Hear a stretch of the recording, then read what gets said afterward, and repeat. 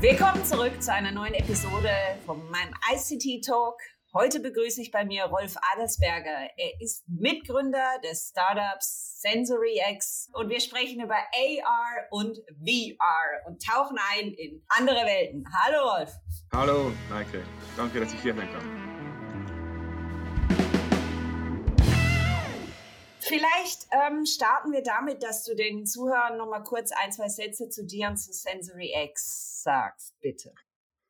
Mir, okay, ich bin ein Nerd by Profession. Ich habe Informatik studiert an der ETH, bin dann abgedriftet in die Elektrotechnik und eigentlich seit meinem ganzen Leben baue ich Systeme, die Bewegung messen und diesen Kontext sind.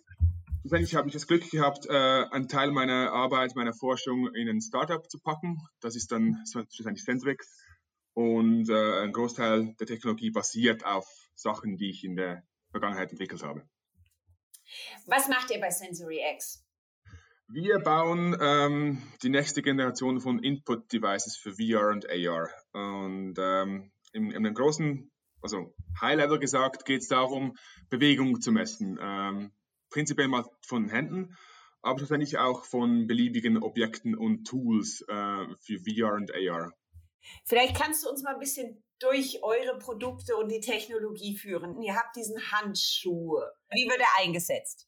Die Core-Technologie von SensoryX ist, wie gesagt, eine Tracking-Technologie. Das heißt, ein Messsystem, eine Intelligenz, die Submillimeter genau sagen kann, wo zwei Punkte relativ zueinander sind. Wir haben den einen Teil dieses Systems in ein Head-Modul eingebaut, das normalerweise auf die Brillen draufkommt, sei es jetzt VR oder AR. Und den anderen Teil, das Gegenstück dazu, bauen wir in Handschuhe. Wir bauen es in Styluses, das heißt 3D-Pointer oder auch generelle Tracker. Jetzt beim Produkt der Handschuhe, das ist unser Flagship-Produkt, da ist eine Kombination zwischen Positionierung, das heißt, ich weiß sehr, sehr genau, wo das Handgelenk ist. Plus haben wir noch mehrere Sensoren in den Handschuhen drin, die uns erlauben, dann die Fingerbewegung zu messen und dann halt mathematisch können wir genau berechnen, wie die Hand im Raum liegt, was die Finger machen und so weiter und so fort. Bevor wir an die Anwendungsfelder kommen, vielleicht nochmal vorab. Wie definierst du AR und VR? Gibt es Abgrenzungen, gibt es Überschneidungen? Ja, ich glaube, die Grenzen sind da fließend.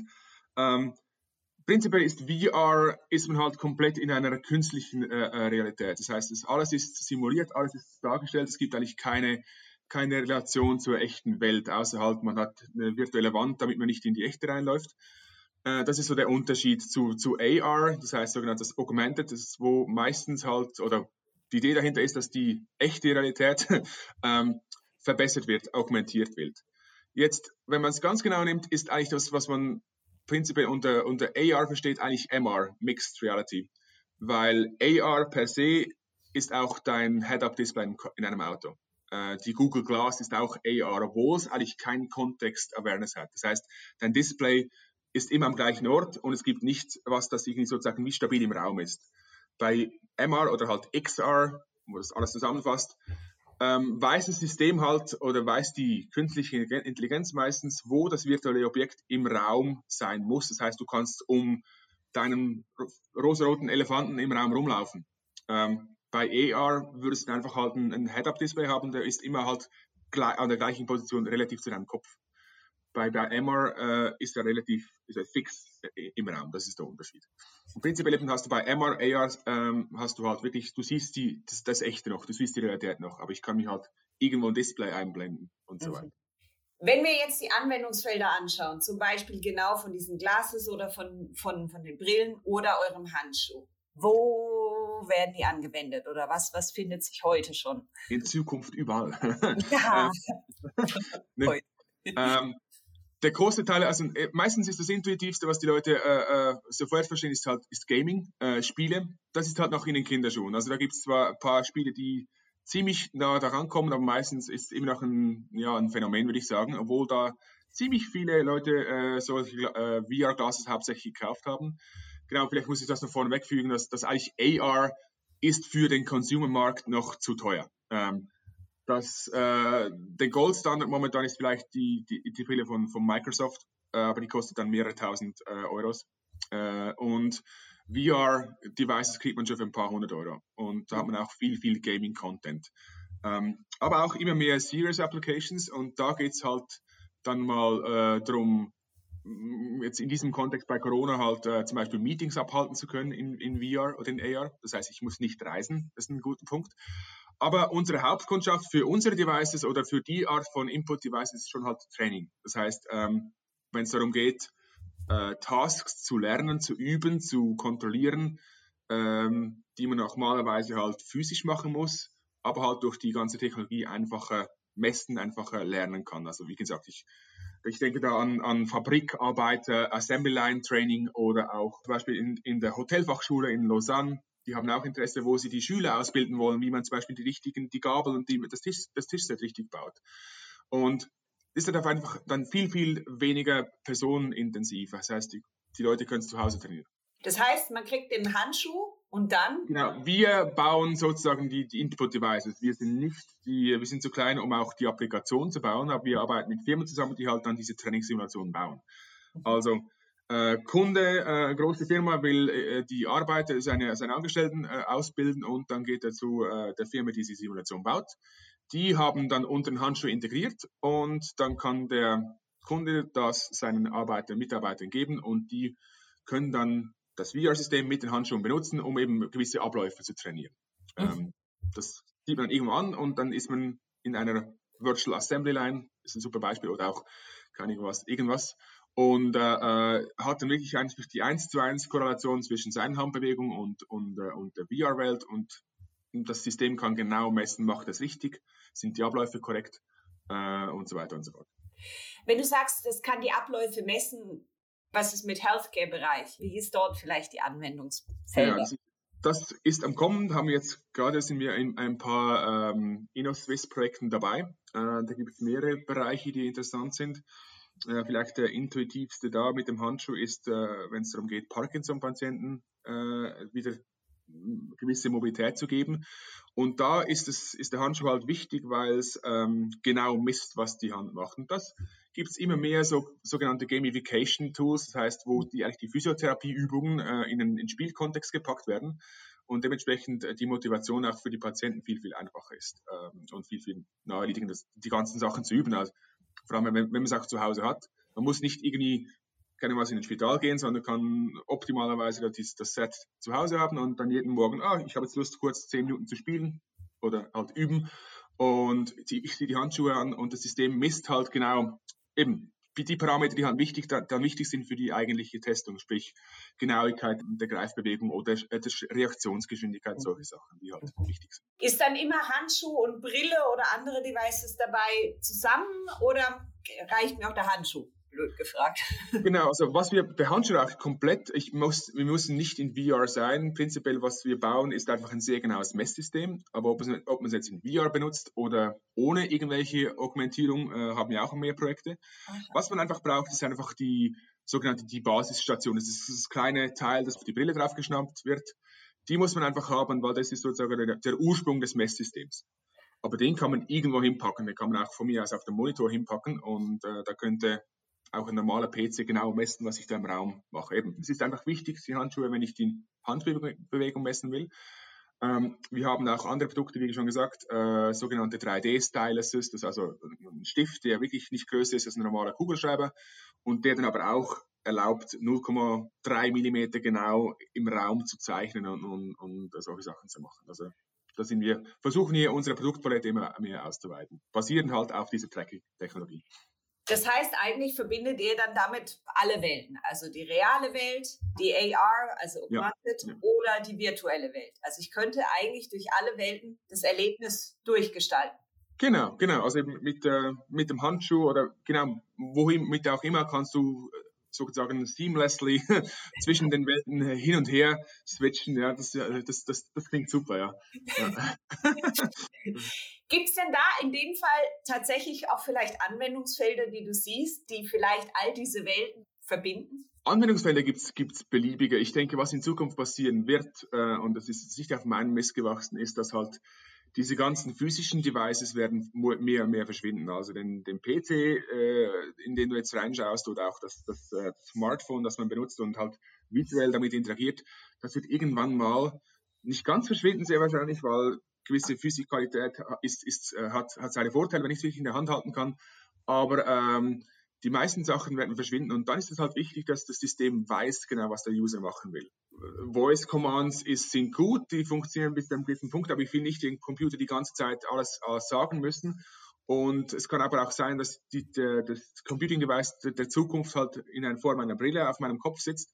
Und rein physikalisch gesehen, wenn die Kamera nicht sieht, was meine Hand macht, dann kann auch die smarteste AI nicht magisch überlegen, was jetzt die Hand eigentlich genau macht. Dementsprechend brauche ich Tools oder Messsysteme, die halt die Interaktion misst. Und da sehe ich viele Möglichkeiten. Immer. Handschuhe ist immer ist ein Big Topic, weil ich will auch nicht die ganze Zeit einen Handschuh haben. Also, don't get me wrong. Aber wenn es darum geht, zum Beispiel ein Tool zu haben, wie unser Stylus oder irgendwie was, wo ich komplett auch auf den Tisch schreiben kann und aber die ganze Zeit meine Bewegungen digitalisiert und halt in eine Repräsentation umwandelt, die der Computer versteht, das ist eigentlich das, was ich denke, was passieren wird. Und da können wir einen Beitrag leisten. Dann führ uns doch mal durch deine Vorstellung oder was du glaubst, was kommt, die Zukunft der Arbeitswelt, klingt so ein bisschen. Ja. Wie kann die aussehen? Sitzen wir alle daheim und haben eine Brille auf und machen den Stift und dann sind mein Kollege... Ich hoffe nicht. Das ist was ich mit Sorge beobachte momentan, dass halt die sozialen Medien in Anführungsstrichen halt sozusagen das echte Soziale wie replacen wollen. Das wird nicht funktionieren. Aber ich glaube schlussendlich, dass ein riesiger Benefit da ist, also wie es eben halt Augmented Reality, so wie es eigentlich wirklich gemeint ist, ich verbessere es. Das heißt, ich kann halt, wenn ich will, dich oder irgendeinen Geschäftspartner, wenn ich ein Meeting haben will, kann ich ihn mir virtuell hier rein projizieren, weil es halt immer noch anders ist, auch simuliert, face-to-face mit jemandem zu diskutieren, als halt auf einem 2D-Bildschirm. Das heißt nicht, dass es nicht optimaler ist, halt wirklich nachher mit ihm direkt zu sprechen, aber ich kann Zeit sparen. Ich muss auch nicht mit ihm ins Auto sitzen und da hinfahren. Also wir können da komplett einen großen Scope aufmachen, wenn es darum geht, um Nachhaltigkeit und Green Energy, right? Business Meetings muss ich nicht mehr, auch international muss ich nicht mehr irgendwo hinreisen, auch nicht um eine Unterschrift zu geben, weil ich habe hoffentlich eine genaue und zuverlässige Art, halt meine Bewegungen zu digitalisieren und ich kann auch remote Sachen annotieren, unterschreiben und so weiter. Ich glaube, vielleicht werden wir mehr Zeit haben für das andere, für das echte Leben und weniger Zeit damit verbrauchen müssen, zu arbeiten. Also nicht, dass ich jetzt das sehe, weil wenn ich meine Arbeit als Müssen anschauen würde, hätte ich was falsch gemacht. Also ich arbeite gerne, aber prinzipiell gibt es viele Sachen, die eigentlich Todzeiten sind. Also Pendeln. Ich finde das schlimm, auch wenn man lesen kann, aber vielleicht will ich nicht jeden Tag lesen. Und wenn ich nicht pendeln muss, ist das doch super. Da kann ich es viel besser einplanen. Und ich bin viel effizienter, weil ich einfach instantan alle meine Informationen in eine Form bringen kann, Repräsentation bringen kann, die mir was bringt. Und hoffentlich muss ich dann nicht mehr so viel Zeit damit verbringen, halt die Daten oder die Informationen zu sammeln, sondern habe sie mehr präsent. Ich glaube, das wird kommen. Du sprichst jetzt dieses Beispiel an für Firmen intern. Was bedeutet das für die Kundeninteraktion eines Unternehmens? Wie werden die sich entwickeln oder verändern, vielleicht durch AR oder VR? Aus der Perspektive gibt es mehrere Aspekte. Right? Also aus der Perspektive der Firma ist es natürlich einfacher, weil ich dann leider sehr wahrscheinlich eine Datenbank haben oder eine Service haben kann, weil ich alle die Kunden targeten kann und die schön genau auswählen kann, wenn ich will. Das ist sicher super für mich als Firma. Ob es ein Privacy-mäßig das Beste ist die andere Frage. Da ist es sicher einfacher, halt zu den Kunden direkt zu kommen und eben halt auch dieses Mittel zu benutzen, um halt diese virtuelle Kommunikation stattfinden zu lassen. Aus Kundenperspektive umso besser. Ich mache es jetzt ganz simpel. Wenn ich was kaufen will, ein Auto kaufen möchte, dann kann ich es mir gleich mal auch hier projizieren. Also ich bin näher dran. Ich habe auch wieder die Information näher bei mir. Ich muss nicht irgendwo hingehen oder mich physisch wegbewegen, um eine Entscheidung treffen zu können. Ich glaube, das könnte die ganze Interaktion massiv beschleunigen und sicher auch vereinfachen. Aber ist es so dieses Bild, ich glaube, es war die Google Lens, wo man diese Werbevideos gesehen hat, wo dann einer mit der Brille durch die Stadt läuft und tatsächlich eigentlich eher die Informationen vor sich hat, aber eigentlich die Welten sich gemischt haben, also die Realität und die virtuelle Welt. Ist das dann so in die Richtung, wie wir uns vielleicht die Zukunft vorstellen, wie wir durch die Stadt laufen werden? War das Bild schon so ein bisschen die Preview? Ja, das könnte gut sein. Ich bin halt ein Kind der 80s, das heißt, ich habe die analoge Welt noch erlebt und ich würde diese Brille ausziehen, wenn ich durch die Stadt gehen würde. Ich möchte nicht die ganze Zeit Werbung eingeblendet haben, aber ja, absolut, das wäre eine Möglichkeit, dass man halt dann viele Sachen zugeschnitten auf die eigentliche Persona dargestellt kriegt.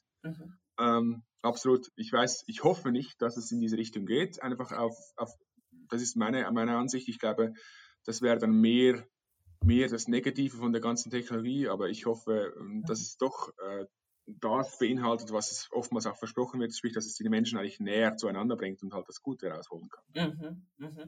Aber du sagst, dass zum Beispiel ich mir als Kunde das Auto virtuell zu mir holen kann und anschauen kann. Heißt das, dass diese ganzen Devices werden bezahlbar und jeder wird irgendwie sich die Brille kaufen können oder wie wird das aussehen können? Definitiv. Also es gibt viele Firmen, die schon an der nächsten oder übernächsten Generation von diesen Devices arbeiten. Immer wieder leaken solche Patente von Apple, obwohl die meistens ziemlich fragwürdig sind. Aber prinzipiell weiß man, wo die Richtung hingeht. Das heißt, es wird eine massive Verkleinerung geben und eben, wie gesagt, was ich vorher angesprochen habe, ich glaube, es gibt irgendwo ein Merge, wo es einfach nicht mehr sichtbar ist oder praktisch nicht mehr sichtbar, die Technologie. Und dann hat man eine ubiquitous, eine omnipräsente Technologie hier, die man überall hinzuziehen kann, wenn man möchte. Natürlich hoffentlich nicht muss. Aber ja, ich glaube, es ist momentan, jeder hat ein Smartphone. Die Technologie, die hier drin steckt, wäre vor 10 Jahren nicht bezahlbar gewesen. Und abgesehen davon nicht in diesem Formfaktor. Und wir sehen es auch in unserem Bereich, obwohl wir kleine Volumen momentan noch haben, aber es bewegt sich so schnell, so viel. Ich habe da keine Bedenken, dass es in 15 Jahren komplett eine andere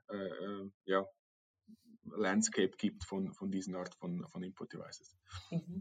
Ich würde gerne auch nochmal auf einen Punkt zurückkommen, den du vorhin angesprochen hast, nämlich euren Stift und wie dann so virtuelle Meetings ablaufen können. Ja. Ist es dann so, dass wir uns alle in einem virtuellen Raum treffen und wie rumstehen? Also das klingt jetzt zwar blöd, aber so stelle ich mir vor, wir stehen alle in einem Raum und schreiben irgendwo an einer Wand und besprechen, wie unser Whiteboard oder Flipchart im physischen Büro.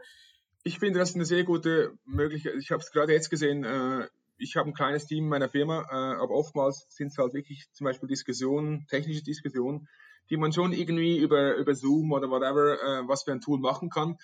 Aber es ersetzt einfach nicht das Brainstormen, wenn man eine Immersion hat, eine physische Präsenz hat im gleichen Raum. Und es gibt Applikationen jetzt schon in VR, die sind noch simplistisch, das heißt, aber haben nicht viel Möglichkeit, nicht viel Features, aber prinzipiell erlauben die das, dass man Räume baut, virtuelle Räume erstellt und dann halt als Beispiel einen Flipchart hat, ein Whiteboard und sich alle da treffen und eben halt nur virtuell da treffen. Der eine ist, keine Ahnung, in New York, der andere ist, I don't know, hier und man trifft sich aber trotzdem da und kann dann direkt miteinander interagieren und halt am Konzept arbeiten. Jeder hat so einen Stift, jeder schreibt auf dieses Dokument und ich sehe es in Realtime, was der andere macht. Ohne dass ich irgendwie da Dokumenten sharen muss momentan oder halt ein geschertes Dokument habe. Also eigentlich kann man es so anschauen. Es ist eigentlich ein geschertes Google-Dokument, einfach halt auf Steroiden sozusagen, in 3D und ich sehe direkt, was jemand darauf verändert. Und das hat ein Riesenpotenzial, eben gerade wenn es so um diese Sachen wie Brainstorming oder einfach um Diskussionen geht, glaube ich. Was noch fehlt, habe ich gesehen, also das kommt aber auch, wenn man schaut, was die Firmen rausbringen, ist halt eine glaubwürdige Repräsentation des eigenen Avatars. Momentan sind meistens alles Comicfiguren. Ich habe eine Applikation mal ausprobiert, wo man ein Gesichtsfoto auch hochladen kann, aber das sieht schrecklich aus. Dementsprechend bin ich dann wieder zurück auf die Comic-Version gegangen, aber da gibt es viele halt, die zum Beispiel, ist glaube ich, wenn es vielleicht HTC hat ein Device veröffentlicht, das die Lippenbewegungen misst. und auch genauer sozusagen die Mimik darstellen kann. Und das ist was fehlt momentan, weil sie können zwar schon mit Spracherkennung die Lippen einigermaßen synchron bewegen, aber Mimik und so geht komplett verloren momentan. Aber ich glaube, es ist auch nicht allzu weit entfernt, wo wir da einigermaßen realistische Avatare generieren können und dementsprechend auch die Immersion und den ganzen Impact eines virtuellen Meetings verbessern können.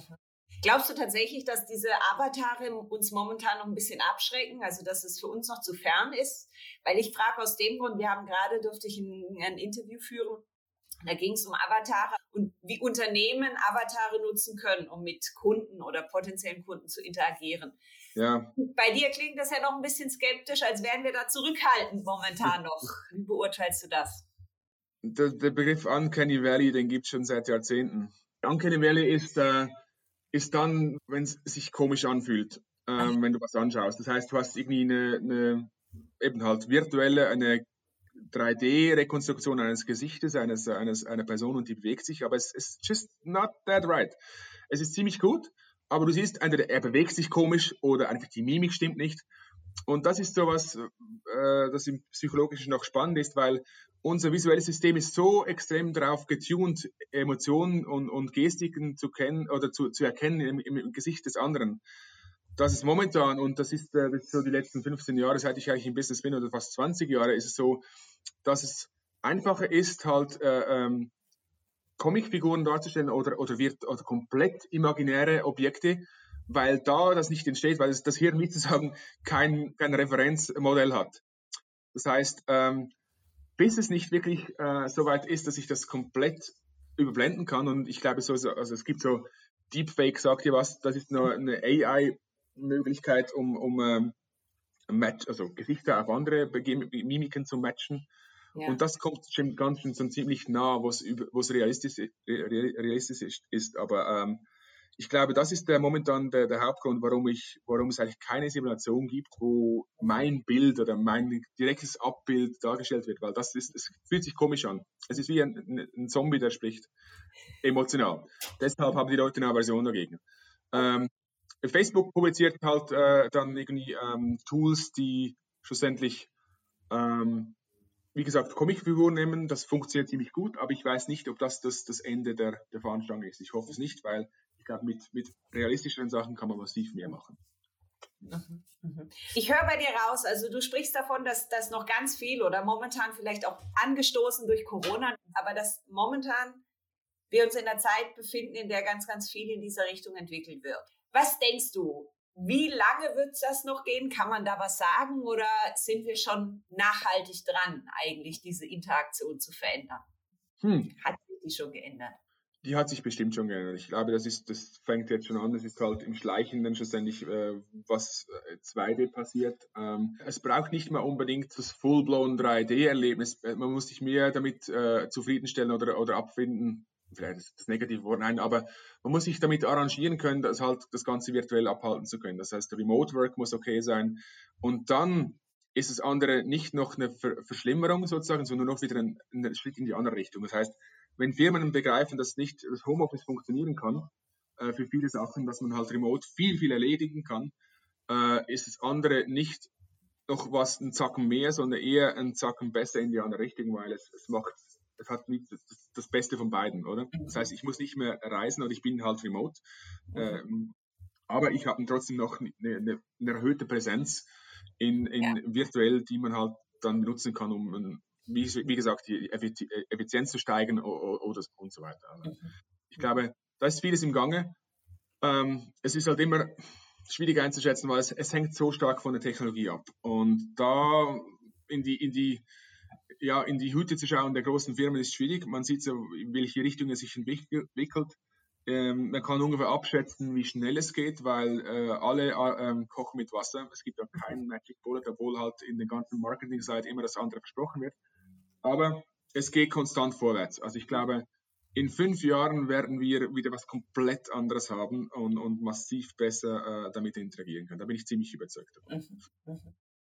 Mir fällt gerade noch ein Beispiel ein. Kennst du die App von IKEA, wo man Möbel daheim sich mit seiner App positioniert, wie es aussieht? Super.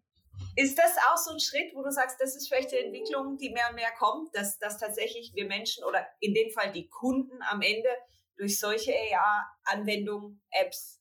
Glaube ich schon, wenn es gerade darum geht, physische Sachen zu kaufen, absolut. Eben ein anderes Beispiel, das wir jetzt gar nicht angesprochen haben, ist zum Beispiel Architektur. Also wenn es darum geht, ich will ein Haus bauen oder irgendwer will ein Haus bauen und man hat all diese Pläne digital und auf 2D und vielleicht sogar in 3D. Aber schlussendlich wirklich zu schauen, wie es sich denn anfühlt, ist für die meisten Leute extrem schwierig, auch selbst für die Experten, sich das plastisch vorstellen zu können. Viel einfacher ist, wenn ich eigentlich die Daten nehme, die ich schon habe, und sie in ein virtuelles Environment gebe. Und ich kann durch den Rohbau gehen, ich kann durch das komplett möblierte Objekt durchgehen, ich kann schauen, Mist, die Türe klemmt hier. Das sehe ich dann alles in VR oder halt auch AR, wenn es darum geht, einen Umbau zu machen, oder? Also ich möchte hier eine Wand rausschlagen und dann sehe ich mir das in AR an und da kann ich gleich sagen, wie es funktioniert. Ich kann sogar das Licht simulieren. Also da hat es Riesenpotenzial. Ja. Und es geht in die gleiche Richtung. Das kann ich mit dem Smartphone machen, klar, aber so richtig cool und interessant wird es noch das, wenn ich mich wirklich daran reinbegeben kann und die Immersion halt auch spüren kann. Also am Endeffekt geht es tatsächlich um diesen nächsten Schritt, das Ganze spüren zu können, wie es sich anfühlt, wenn ich dort wäre oder wenn etwas da wäre, sage ich mal. Genau. Also ich glaube, das ist der Hauptgrund der ganzen, also ich bin Laie komplett, das ist just thinking aloud here. Das ist doch der Hauptmotivationsgrund von all den Werbungen. Die möchten möglichst halt ein positives Bild erzeugen, nicht unbedingt das Realistische, aber halt das, was den Leuten genau so erklärt, was sie eigentlich kaufen wollen, oder? Und dementsprechend ist es vielleicht sogar noch eine Art Verbesserung der ganzen Werbelandschaft, weil ich kann nicht mehr viel faken mit den Perspektiven, wenn ich was wirklich halt im Raum nachher sehe. Also als Beispiel, ich kaufe ein Kleid, oder? Und ich sehe es nur in Zalando auf so ein paar Bilder, aber ich weiß nicht, wie es aussieht. Und wenn ich halt eine App habe, wo ich dann mich in den Spiegel anschauen kann und ich habe das Kleid noch an, dann sehe ich genau, wie es an mir aussieht. Das heißt, für den Kunden könnte das durchaus positiv sein, weil ich halt wie eine Art Reality-Check durch Virtual Reality kriege. Also. Da haben wir wieder die Mischung der Welten, die Seamless von der Realität in die virtuelle Welt. Genau. Ja. Also ich danke dir für diese Einblicke und würde das gerne damit als Schlusssatz nehmen von dir. Für mich, das, was ich rausnehme aus dem Gespräch, ist, es wird viel verändern, es wird viel kommen, aber was tatsächlich bleibt bei uns Menschen ist, wir möchten es spüren, wir möchten es erleben können und die soziale physische Interaktion bleibt nach wie vor der Haupttreiber, dass wir Menschen doch Menschen sind und miteinander sozusagen durch alle Welten reisen können. Ja, genau, das klingt gut. Danke. Danke dir für deine Einblicke. Gerne, danke.